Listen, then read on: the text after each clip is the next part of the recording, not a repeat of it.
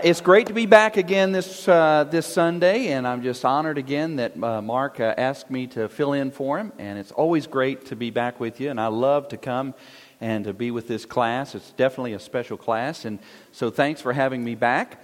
I know that every time when I do, there's always going to be either a surprise with a PowerPoint or there's going to be a surprise with the notes. This is a guide. Okay, I know what Mark puts out every week. This is a guide. But, there's a strategy behind this. Because, see, the fewer words you have, the fewer misspelled words you'll have.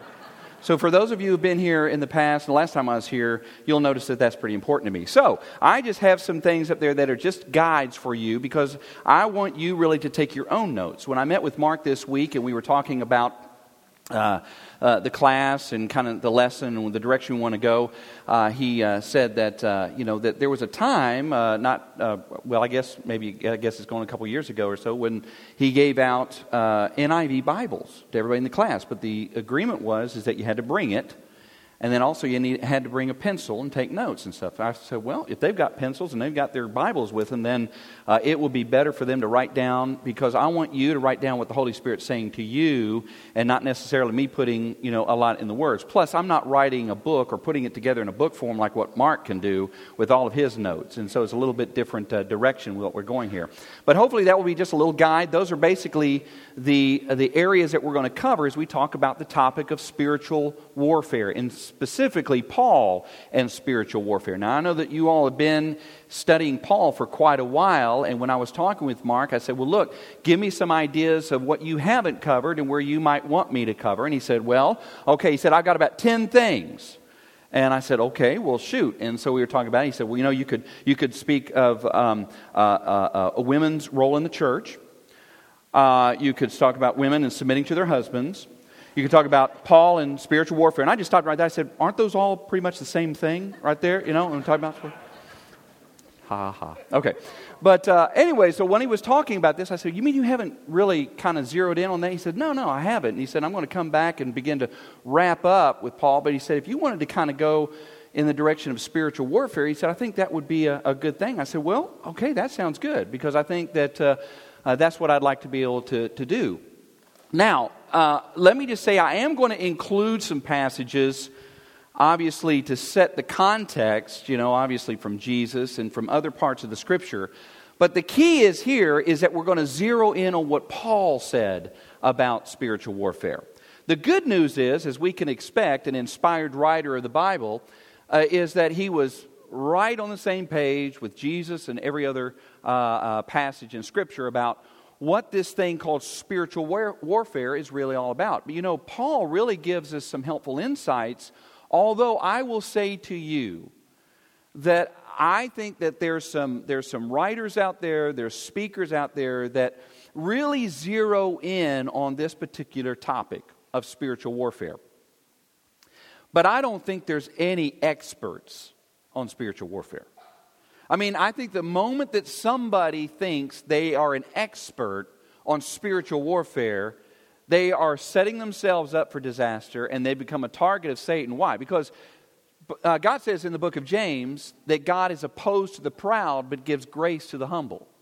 And I think if anybody thinks, I got this whole spiritual warfare thing figured out, boy, they are just setting themselves up for that.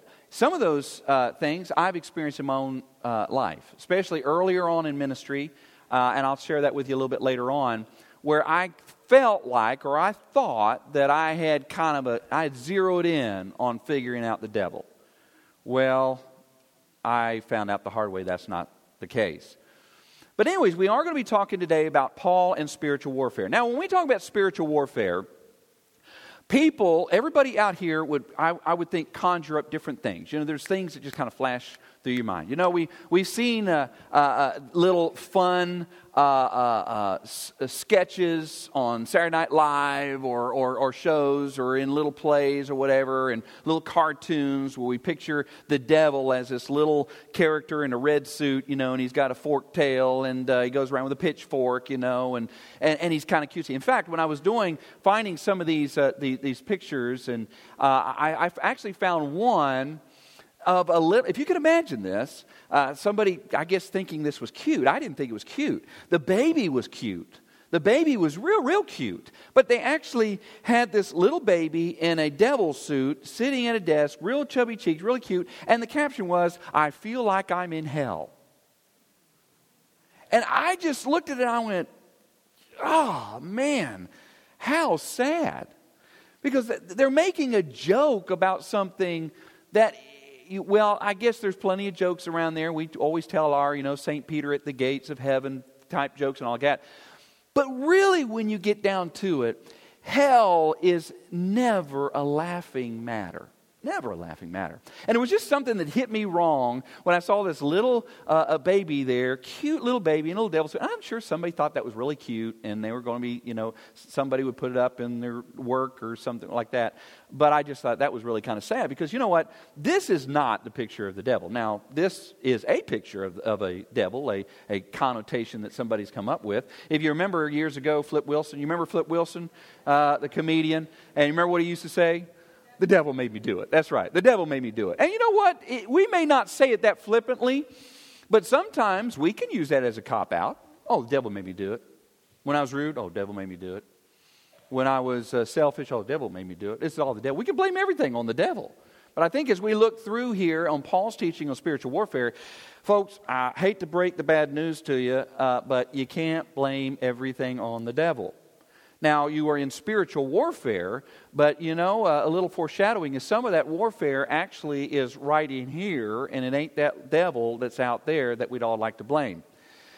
So some we may kind of, as we think about the devil and we think about spiritual warfare, we might have little cartoons, and we just kind of take a lighthearted look at it. Not a flippant necessarily, but just kind of a lighthearted. We don't think too deeply on it. Others, sometimes we can, it's this cosmic battle. Spiritual warfare, and it's intriguing, and it's fascinating, and you see this, or we can't see it with our eyes, but there's this dimension that we can't see, but we get glimpses of, in sometimes in our movies, and obviously from the scriptures, of this cosmic battle going on between the forces of good and the forces of evil. There's God, the supreme power, and His angelic forces, and then there's the demons, and not just the devil, but there's all these demons around, and we can't see them with our eyes, but we know that they're out there, so we have more of an image like this. But then we also, sometimes we might think of Satan as being this kind of a mysterious character, kind of sneaky, kind of doesn't really want to draw a lot of attention to himself. Just kind of lurks in the shadows. And if you remember that portrayal of Satan in The Passion of the Christ, I thought that was the most brilliant connotation or description of Satan that I think I'd ever seen. Because, folks, I think he's more like that. I don't think the devil wants to bring a whole lot of attention to himself. In fact, he's probably not really thrilled right now that we're on this lesson today. Because he knows that someone, or maybe a couple people might walk out of this room with a slightly different perspective, or maybe no different perspective whatsoever, but just a new resolve to stand firm in the Lord and begin to experience more spiritual victory. So I don't think he's really thrilled about it at all that we're talking about him. But as we are talking about him, who is it that we're talking about? Who is the enemy? And that's your first little thing on your guide right there. So there we go. So you can start writing if you want to. Who is the enemy? Well, Jesus tells us who the enemy was, or at least the scriptures tell us in the occasion of an event that happened very early on. In fact, it was the beginning of Jesus' ministry, Matthew 4:1. Then Jesus was led up by the Spirit, that is the Holy Spirit, into the wilderness to be tempted by the devil. And now, and we won't go off on this, but there's a lot packed into that verse right there. Do you see what's interesting about that? That he was led out by the Spirit to be tempted by the devil. You remember the Old Testament example of Job? You remember that didn't just happen to Job. All those terrible things didn't just happen to Job. You remember it started with Job being a godly man, and serving the Lord, and the devil came, or Satan came and asked for an audience with God. So see, there's a glimpse right there that somehow Satan is limited, but the devil has some level of access to God. And he said, you know what? Job only worships you and only follows you because you've been so good to him.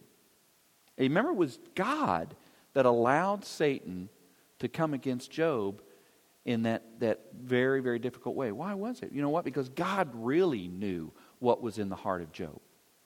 God really knew that he was faithful to him and he loved him and he served him because he was a righteous man. And through that experience, not only did it prove it to the devil, but it also further resolved it in Job's heart. That even though he slay me, I will worship him. I will serve him. Well, I tell you, that's a mouthful right there. I wonder if we really thought about what the possibilities were of what God could bring, or what God would allow to come against us to prove our resolve. How many of us would say, though he slay me, I will serve him? God wants to get every one of us to that point.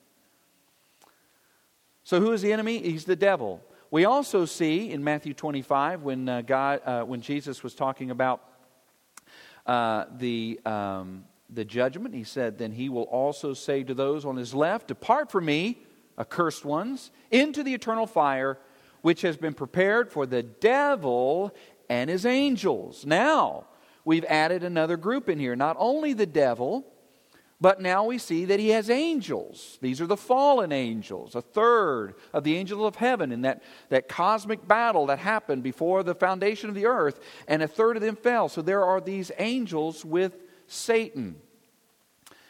And then at the end of the temptation, finally Jesus said, okay, the temptation's over. I've passed the test. I'm resolved. My ministry is beginning. He said, then Jesus said to him, begone, Satan. For it is written, you shall worship the Lord your God and serve him only. Then the devil left him, and behold, angels came and began to minister to him. So he said Satan. He calls him by name now, Satan. When you look in the Old Testament, it mentions Satan. So Satan is the devil. But there are other devils, or in other words, fallen angels with the devil, his minions, that help him to carry out the warfare against not only God, but God's people, as well as those who are not even in Christ at this time. So we see there's the devil, we see his angels, we know that his name is Satan, that we've learned from Jesus.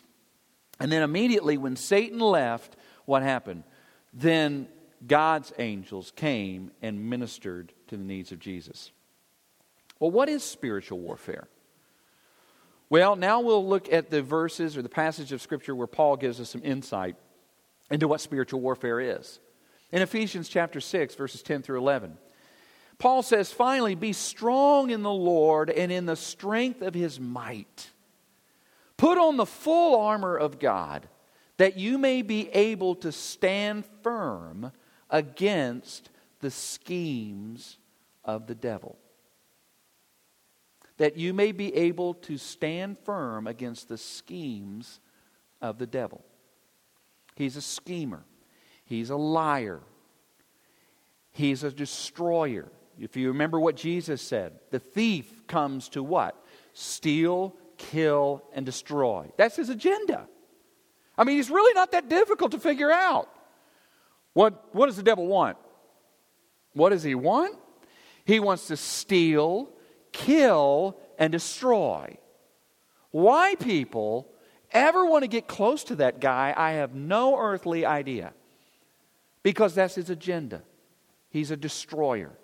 And Paul says that we have got to be strong, how? In the might of God, in God's might. So he tells us right away, it's not a battle that we can fight on our own. You cannot fight, you cannot be victorious in this spiritual warfare on your own and in your own strength. Even Philippians tells us that I can do all things through Christ who strengthens me, who gives me strength. I can do all things through Him. I cannot do all things on my own. And that we have to understand that the devil is a schemer. Now, think about that for a minute. When you think of someone who's a schemer, think about what kind of a person that is.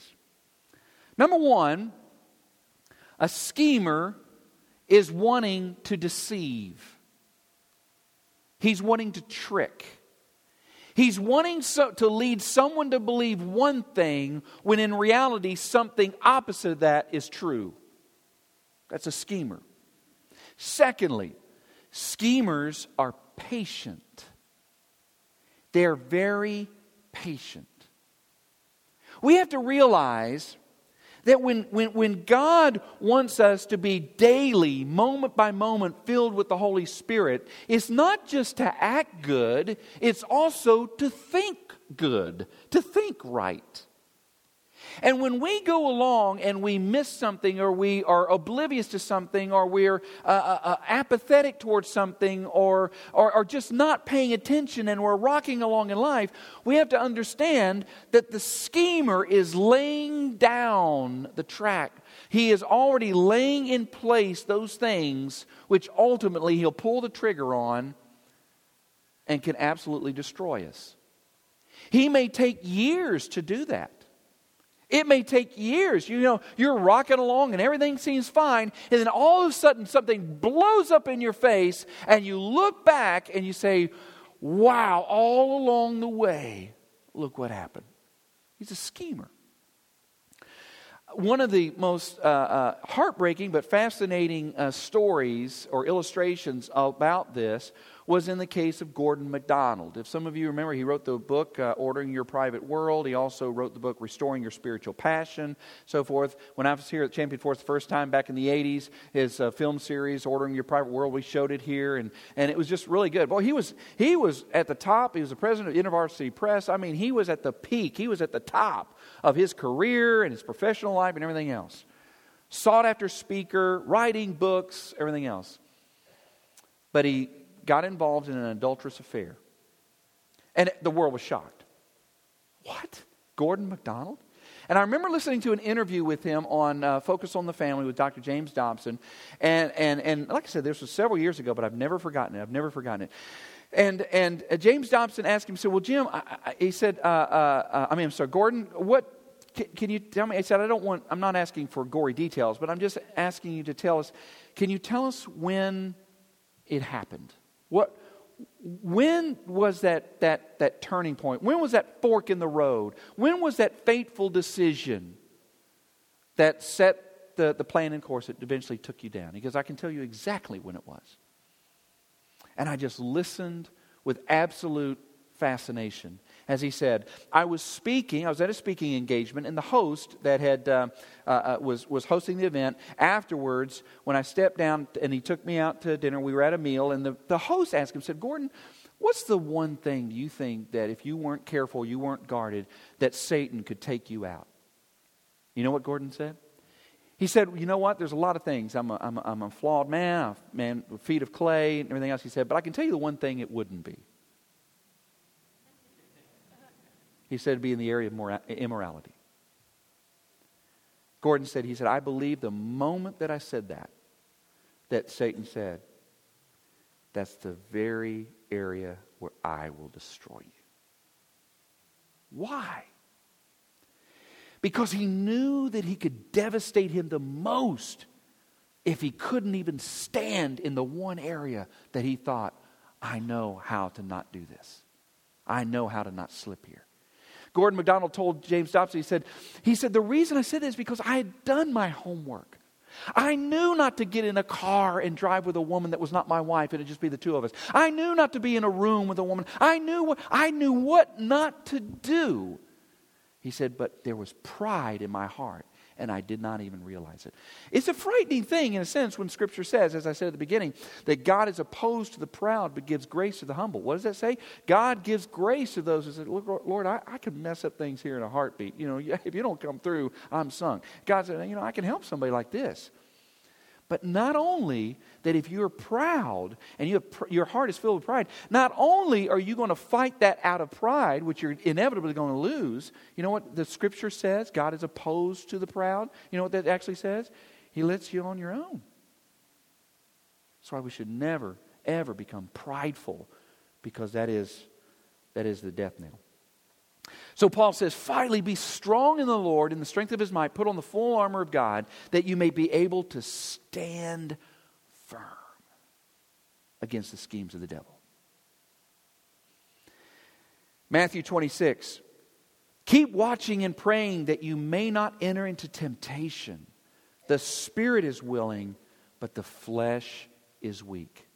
So not only, as we talk about spiritual warfare, and I know that last week you talked about pneuma, the Spirit, the Holy Spirit, and the Spirit within, and what is a man? How are we composed and all? And then I think Mark has been covering that and all. But when we talk about spiritual warfare, there is an evil spirit out there, Satan. I know you're just waiting for me to go, Satan, aren't you? Yeah, I know. I can see it in your eyes. Oh, do the church lady. But we talk about Satan out there, the devil, his minions, the demons. But we're also spiritual creatures. And we also contend with this thing called the flesh. Now, sometimes the flesh is talking about this here, this. But then sometimes it's just simply talking about that which is in us that succumbs to and is susceptible to sin. It's that selfishness within us. If you're selfish, then that says, then you are fleshy. When they talk about carnal Christians, you've got the Spirit-filled Christian, you've got the natural man who's an unsaved person, and then you've got carnal Christians. Why? That's taken from the idea of the Scripture when it talks about we're fleshy. Fleshy. That's why. By the way, is this slimming? I wore a black shirt. So, anyways, but fleshy, carnal, and so we have to contend with that. Like I said early on, we'd love to blame everything on the devil, but sometimes it's just right here that we have to deal with, because we're spiritual creatures, and so sometimes the spiritual warfare is going on right in here. And Jesus even said, "Look, keep watching and praying, that you may not enter into temptation." You see that, how he knows about that schemer out there. And he said, you better pay attention that you don't fall into temptation or enter into temptation. The spirit is willing. Oh, I want to serve the Lord. I just want to serve Him, oh God. Fill me with your Holy Spirit. I want to serve you. But the flesh is weak, because the flesh is what also says, no, I want to be noticed. I want to be appreciated. I want to be something. I want to be special. I want to be somebody. On and on and on and on. That's the flesh.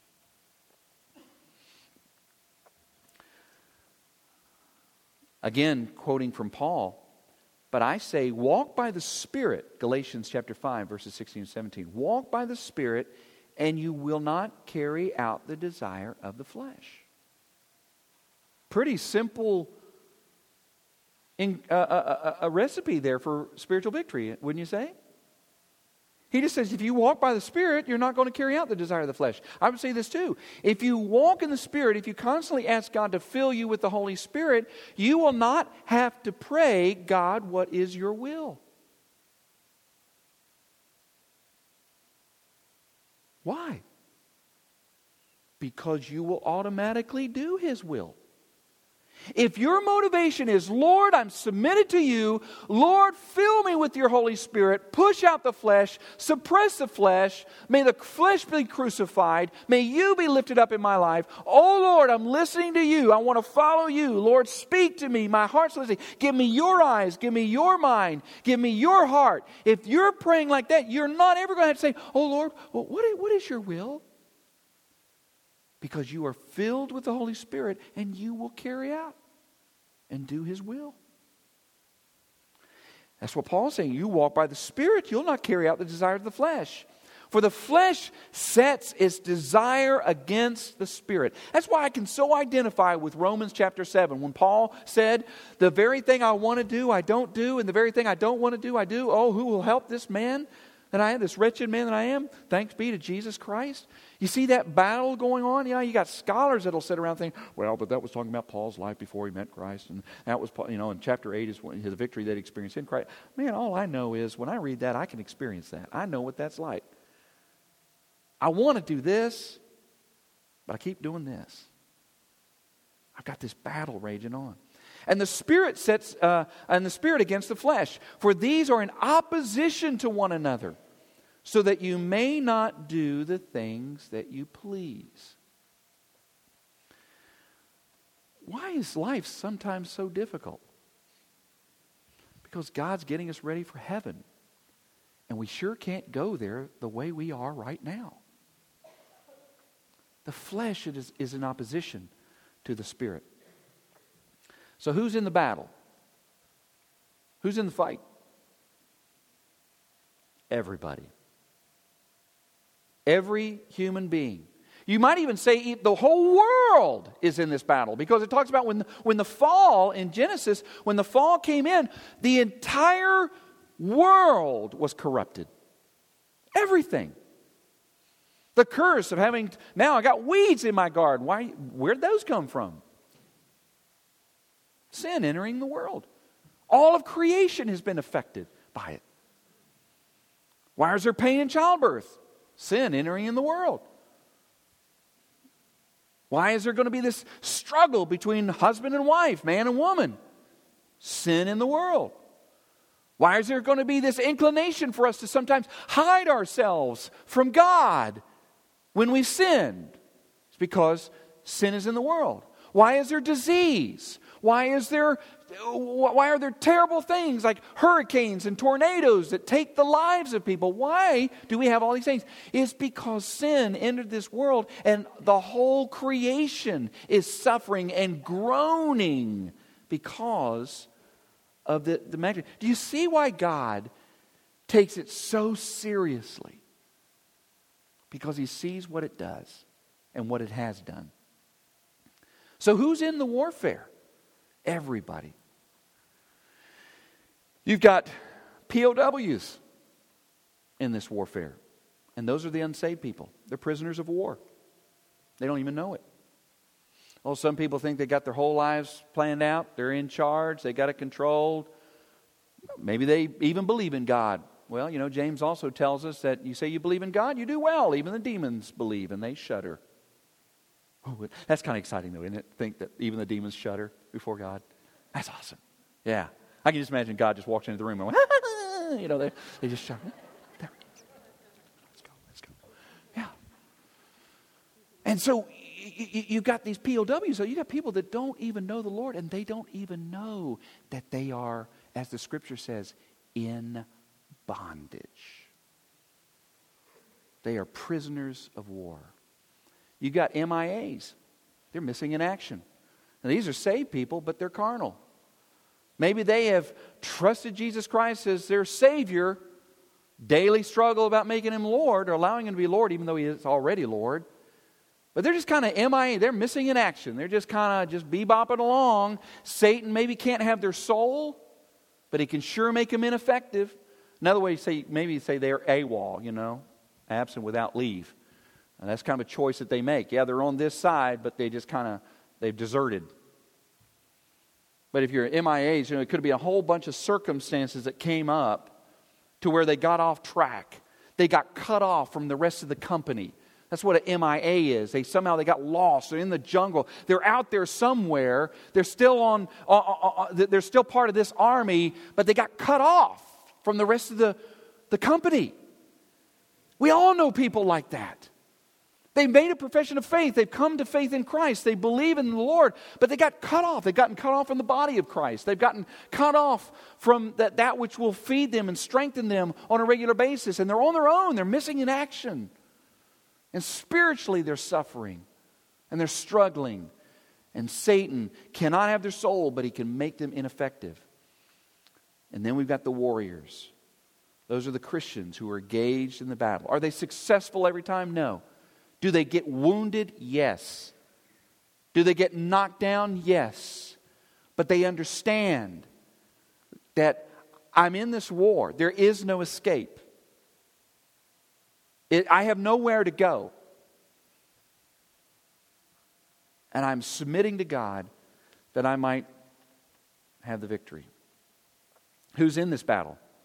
Ephesians 6, 11 through 13. My goodness, where did our time go? We're out, aren't we? We need to wrap this up. Who's in the battle? Finally, be strong in the Lord and in the strength of His might. Put on the full armor of God that you may be able to stand firm against the schemes of the devil.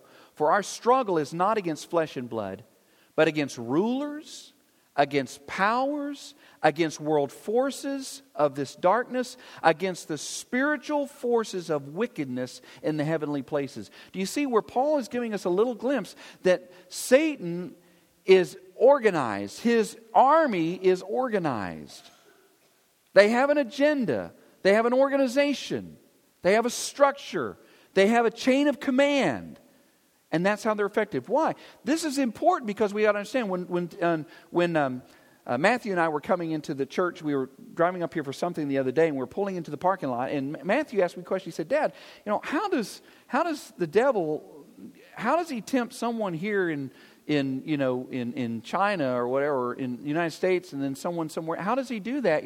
How does he do all that?" And I said, "Well, that's a really good question, because I said we don't know how many demons he has, but he must have a bunch. But he's not omnipresent. You see, Satan is not omnipresent. He can't be everywhere at one time. But he's got a great line of communication and demonic forces. That's also why we can't blame everything on him. We can't see a demon behind every bush, because they're not there. They can't be everywhere. There's a limited number of them. There may be a lot of them, and we constantly encounter them in one way or another, but they're spread out. They're limited. They're limited beings. But Paul is saying, look, there's these rulers, these forces, there's demons over areas, and they are constantly roaming to and fro, and they're reporting back to the war room. But I love this passage in Daniel chapter 10, when Daniel had been, again, giving us a glimpse of this structure, where Daniel had been praying for God to reveal to him what the future of Israel was going to be. And while he was praying, he didn't get an answer for 3 weeks, and he's still praying. Finally, Gabriel comes to give him the answer. The archangel Gabriel comes to give him the answer, and Daniel said, "What took you so long?" And the angel said, "But the prince of the kingdom of Persia was withstanding me for 21 days. Then behold, Michael, one of the chief princes, came to help me, for I had been left there with the king of Persia," or the kings of Persia. So see, there was this demonic force that apparently was over Persia, and when the answer was coming from the Lord through an angelic being, there was spiritual warfare going on, and Gabriel couldn't get past him. I don't know about you, one day I can't wait to see Michael. What does Michael look like? He must be one good angel. But when he shows up, man, he takes care of business. And Gabriel was freed up to be able to come and bring the message to Daniel.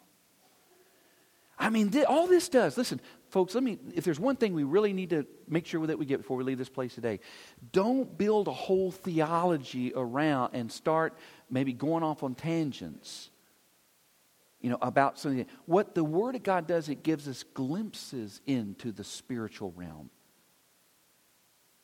But the secret is very simple. Submit to God, resist the devil, as it tells us in James, and he will flee from you. Very simple. Submit to God, resist the devil, and he will flee from you. That's really all we need to know. Okay?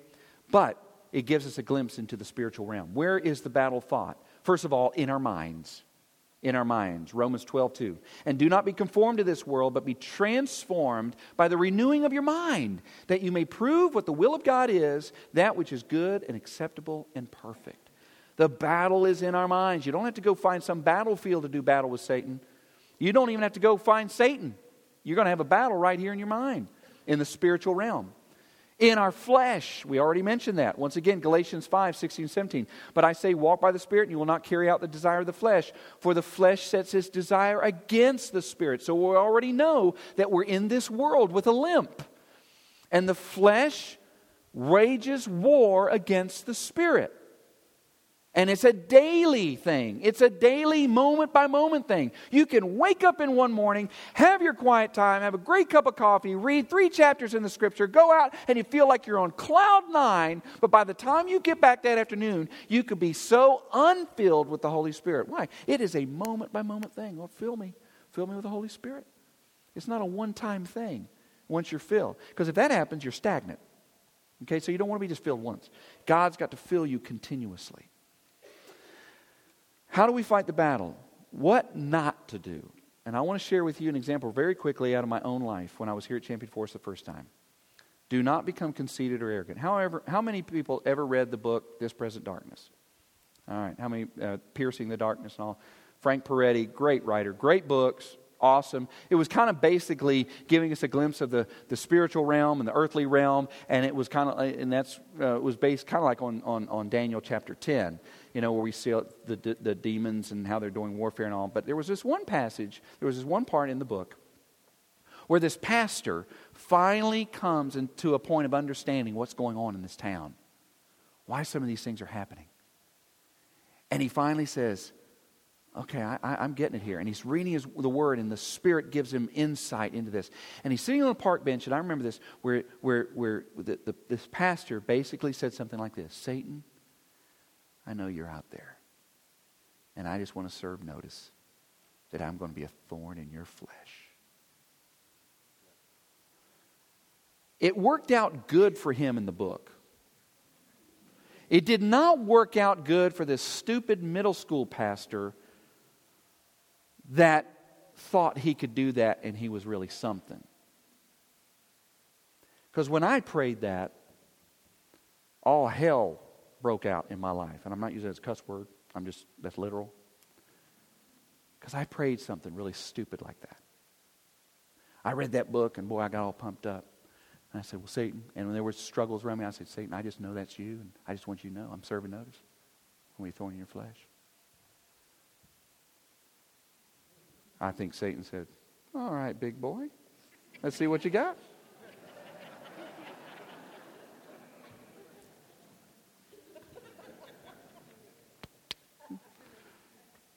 Stupid to pray that. You know what? You don't even have to talk to Satan. You don't even have to acknowledge him. You just simply submit to God, resist the devil, and he will flee from you. Because let me tell you, Satan can't stand being in the company of someone who's constantly submitting to his enemy. Don't ever become arrogant like that. Remember, God is opposed to the proud, gives grace to the humble. So watch out and make sure there's not pride in here. And let me tell you, is again what James says, is when you look in the mirror and you see something, don't just turn your head and walk away like you never saw it. What good is that? The reason we look in the mirror is to fix things that are out of order. Right? That's the whole reason. Why look in the mirror for anything else? Unless you're one of those people. Maybe you're one of those. Okay, I understand. I stand corrected. But how do we fight the battle? Through faith in Jesus Christ. Through faith in Jesus Christ. And the 7 sons of Sceva, Jewish chief priests, were doing this. What were they doing? They were trying to exorcise a demon out of a man. Check this out in Acts chapter 19. It's a fascinating passage. And you know what they said? I mean, these Jewish sons of this chief priest didn't even have a relationship with God. Didn't even have a relationship with Christ. And what are they saying? They're trying to exorcise this demon out of this man. And look what the demon said. This would scare the bajookies out of me. I recognize Jesus, and I know about Paul, but who are you? Can you imagine? I mean, they must have just gone blank. Well, he didn't stay blank. And the man in whom the evil spirit leaped on them and subdued them and overpowered them so that they fled out of the house naked and wounded. I mean, can you imagine that demon saying, I know all about Jesus. We know about Paul. I haven't got a clue about you. They tried to do warfare with the devil, and they did not even know the Lord. They did not have his might to do the battle. And the demon had him for lunch. Through prayer, This kind cannot come out by anything but prayer. Jesus was talking about when the man brought his son who had a demon, and the disciples couldn't cast him out of him. And then Jesus cast him out. And he said, look, this kind of thing, it doesn't just happen because you speak it. It doesn't just happen because you command the demons. And by the way, that's another thing that I would highly recommend. Unless you are absolutely beyond a shadow of a doubt that God has given you such insight to know if someone is demon-possessed, which I do believe it can happen. I can believe that people can be demon-oppressed and demon-possessed. Difference. Oppressed, we can all experience demon oppression. But someone who does not have the Holy Spirit living within them can be demon-possessed. And that can happen. But you better be absolutely sure before you start trying to command Satan to do anything, unless you know that you are in right relationship with God, that Christ lives within you, that you are filled with the Holy Spirit, and He has specifically directed you to say that to that demon. You remember the passage also in Acts when Paul's walking along, there's this servant girl that had these masters that they just made money off of her divination. And so anyway, she's following along. And what was she saying? This was what's so amazing. She was saying, listen to them. They speak of the God Most High. Listen to them. She's saying all the right things. The problem is she's causing a commotion, and Paul's walking along, and finally he's getting irritated, and he finally has the insight to know, turns around to her and says, and commands a demon to come out of her. Now that's exciting. That makes for a great story, but you better be careful before you start trying to do what Paul's doing. But he knew that even though she was saying all the right things, there was a demon behind that. Isn't that just like what the Scripture tells us, that he comes as an angel of light? You've got to be so careful. In Ephesians 6:18, with all prayer and petition, pray at all times in the Spirit, and with this in view, be on the alert with all perseverance and petition for all the saints.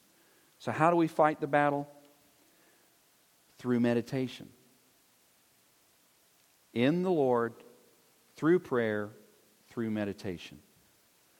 Look what Paul says in Philippians 4:8. Finally, brethren, whatever is true, whatever is honorable, whatever is right, whatever is pure, whatever is lovely, whatever is of good repute, or good reputation, if there's any excellence and anything worthy of praise, what?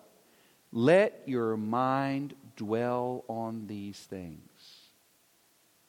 Meditation. Yes, Christians should meditate. Just make sure you're meditating on something that is grounded in the Word of God, that you're thinking on God. Don't just clear your mind. No, if you create a void, then that's dangerous. Something's going to fill it. But you meditate on God's Word. That's why it's good to have Scriptures up in the home. It's why it's good to be reading Word. It's why it's good to be listening to songs that are rooted in Christ and the truth of the gospel. Let your mind dwell on these things, because that's where the battlefield is. When He takes us down in our minds, and listen, that's right. That right there is where we have to discern truth. Because what did Jesus say about truth? You shall know the truth, and what? The truth will set you free. If you don't know the truth, and if you're not going to God's Word, then you are going to be in bondage. You will be one of those people who are oppressed, possibly. Look what 2 Corinthians 10:5, Paul once again says, we are destroying speculations and every lofty thing raised up against the knowledge of God, and we are taking every thought captive to the obedience of Christ. When you take that thought captive, listen, we have thousands and thousands of thoughts that go through our mind every day. And when you have one of those thoughts that come through your mind, you've got to take that and say, now wait a minute now, is this of God or is this of the devil? See, I'll tell you this, and I'm about to wrap this up. I don't know how Satan tempts us. I don't know how an immaterial being affects us in the material world. I don't understand how he does that. I don't know how he plants a thought in our head. I know that whenever Judas was going to betray Christ, it said that Satan put it in him to do that. Of course, Jesus called him a son of the devil or a devil. I don't know how Satan does that. I don't know. Is it like one of those dog whistles, We can't hear it, but they can. I don't know. Is there some frequency or something? I have no idea how he does that. I just know the Scripture says he can do that. But I also know that he's a master student of us. And he knows As He watches, He knows where our shortcomings are. He knows where we are susceptible. He knows where we can be tempted. And somehow, some way, He's able to affect things in our lives and affect us in such a way where we can be deceived. That's why it's important to always take, that's why it's so absolutely important that this is your frame of reference. The Word of God, not experience. Experience is fine. It only complements what God's working on. But the Word of God, if you have an experience that may seem so real, and I mean, I know it's true because I experienced it, you better search the Word of God and make sure that it lines up with what the Scripture says. Because if it doesn't, ditch the experience and go with God's Word. Because Satan is a deceiver, and he comes as an angel of light. And we've got to take every thought captive to the obedience of Christ. This is the final verse right here, Ephesians 6, 13 through 18. Through God's Word. Now they say, well, wait a minute, that says more than God's Word. No, it's all rooted in God's Word. And it finishes with that, the only offensive weapon that we have as Christians. Therefore, take up the full armor of God. Not just part of the armor, not just the helmet on Thursdays and the shield on Wednesdays and the sword on Fridays. Take up the full armor of God that you may be able to what? Run after the devil and beat him up? No, resist the devil. Resist the devil. That's what you're doing. You're resisting him. You're not chasing after him. It's not your calling to go chase down every demon you can find and give him the riot act. No, you resist the devil. Don't worry, he's coming. There's plenty you have to deal with. He'll find you. Okay? Resist the devil, resist in the evil day, and having done everything to what? Run after him? No, stand firm. Stand firm. Having done everything to stand firm. Stand firm, therefore, having girded your loins with truth. What? The truth? And having put on the breastplate of righteousness that guards your heart. What? The righteousness of Christ. The righteousness that I have in Christ, not my own righteousness. I don't want a shield of my own. a breastplate of righteousness. A breastplate of my own. I have a breastplate of righteousness. And having shod your feet with the preparation of the gospel of peace. That's what you're carrying with you everywhere you go. In addition to all, taking up the shield of faith. Lord, I don't understand this. Lord, I don't get this. But I'm trusting you because I have my faith in you. And I'm reminded that faith is the assurance of things hoped for and the conviction of things not seen. So even though I can't understand this and I don't see what all is going on, I'm trusting you. And that's what those fiery darts are hitting against that as you continue to keep your faith strong in Christ, in which you will be able to extinguish all the flaming missiles of the evil one. And take the helmet of salvation. Your brains most of the time are pretty important. You need to protect them. That's why they wear helmets. Because one good blow to the mind and you're done for. Where's the mind? Right here, the mind. The renewing of the mind, the protecting of the mind. And the sword of the Spirit, which is what? The Word of God. The Word of God. With all prayer and petition, pray at all times in the Spirit. So, some things just real quickly as we review this, some things we think of is that there's a battle out there and everybody's involved in it. You're either going to be MIA, you're going to be POW, or you're going to be one of the warriors. You can't escape it. You can't wake up next week and say, you know what, I just don't think I'm going to be in that old battle. Just don't feel like fighting. Well, you're in it. You're in it. You can't get out of it. You can't run from the battlefield. You're in it. You're either going to be made Satan's going to incapacitate you, or he's going to take you, or you're going to be doing battle. But you know what? The battle isn't just with the bad guy. He's out there and his minions, but it's also right here. Because we're spiritual beings as well. And we have to contend with the flesh. And we do that through meditation. That we contend with that, meditating on God's Word. We do it through prayer. But most importantly, we have to understand that we must have the helmet of salvation. That's where it all begins. We must be in Christ. Because if you are not in Christ, you cannot do spiritual battle. You just don't have the resources. You don't have what you need. You will be eaten up or taken prisoner of war.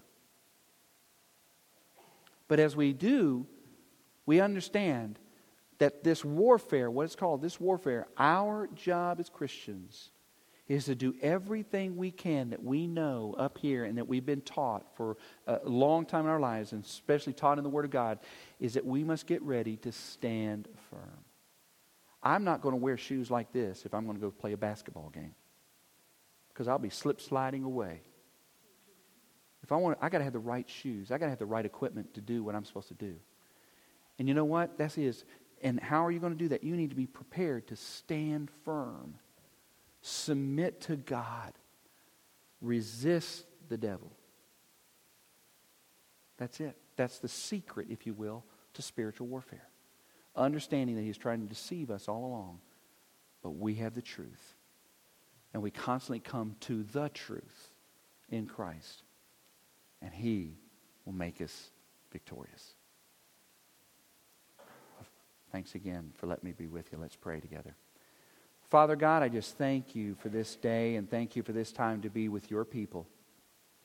Thank you, Lord, for setting aside this time for us to study your word.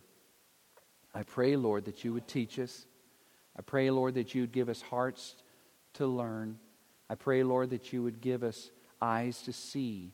Pray, Lord, that you would give us minds to perceive. Lord, help us every day, moment by moment, to submit to you. I pray, Lord, that you would rid us of pride and selfishness and the things that feed the flesh. Lord, I pray that you would give us resolve to stand firm against the evil one and his devils. Lord, I pray that you would fill us with your Holy Spirit and the truth of your word, that through victory we will bring honor and glory to you. For we ask this in Jesus' name. Amen. Thank you all.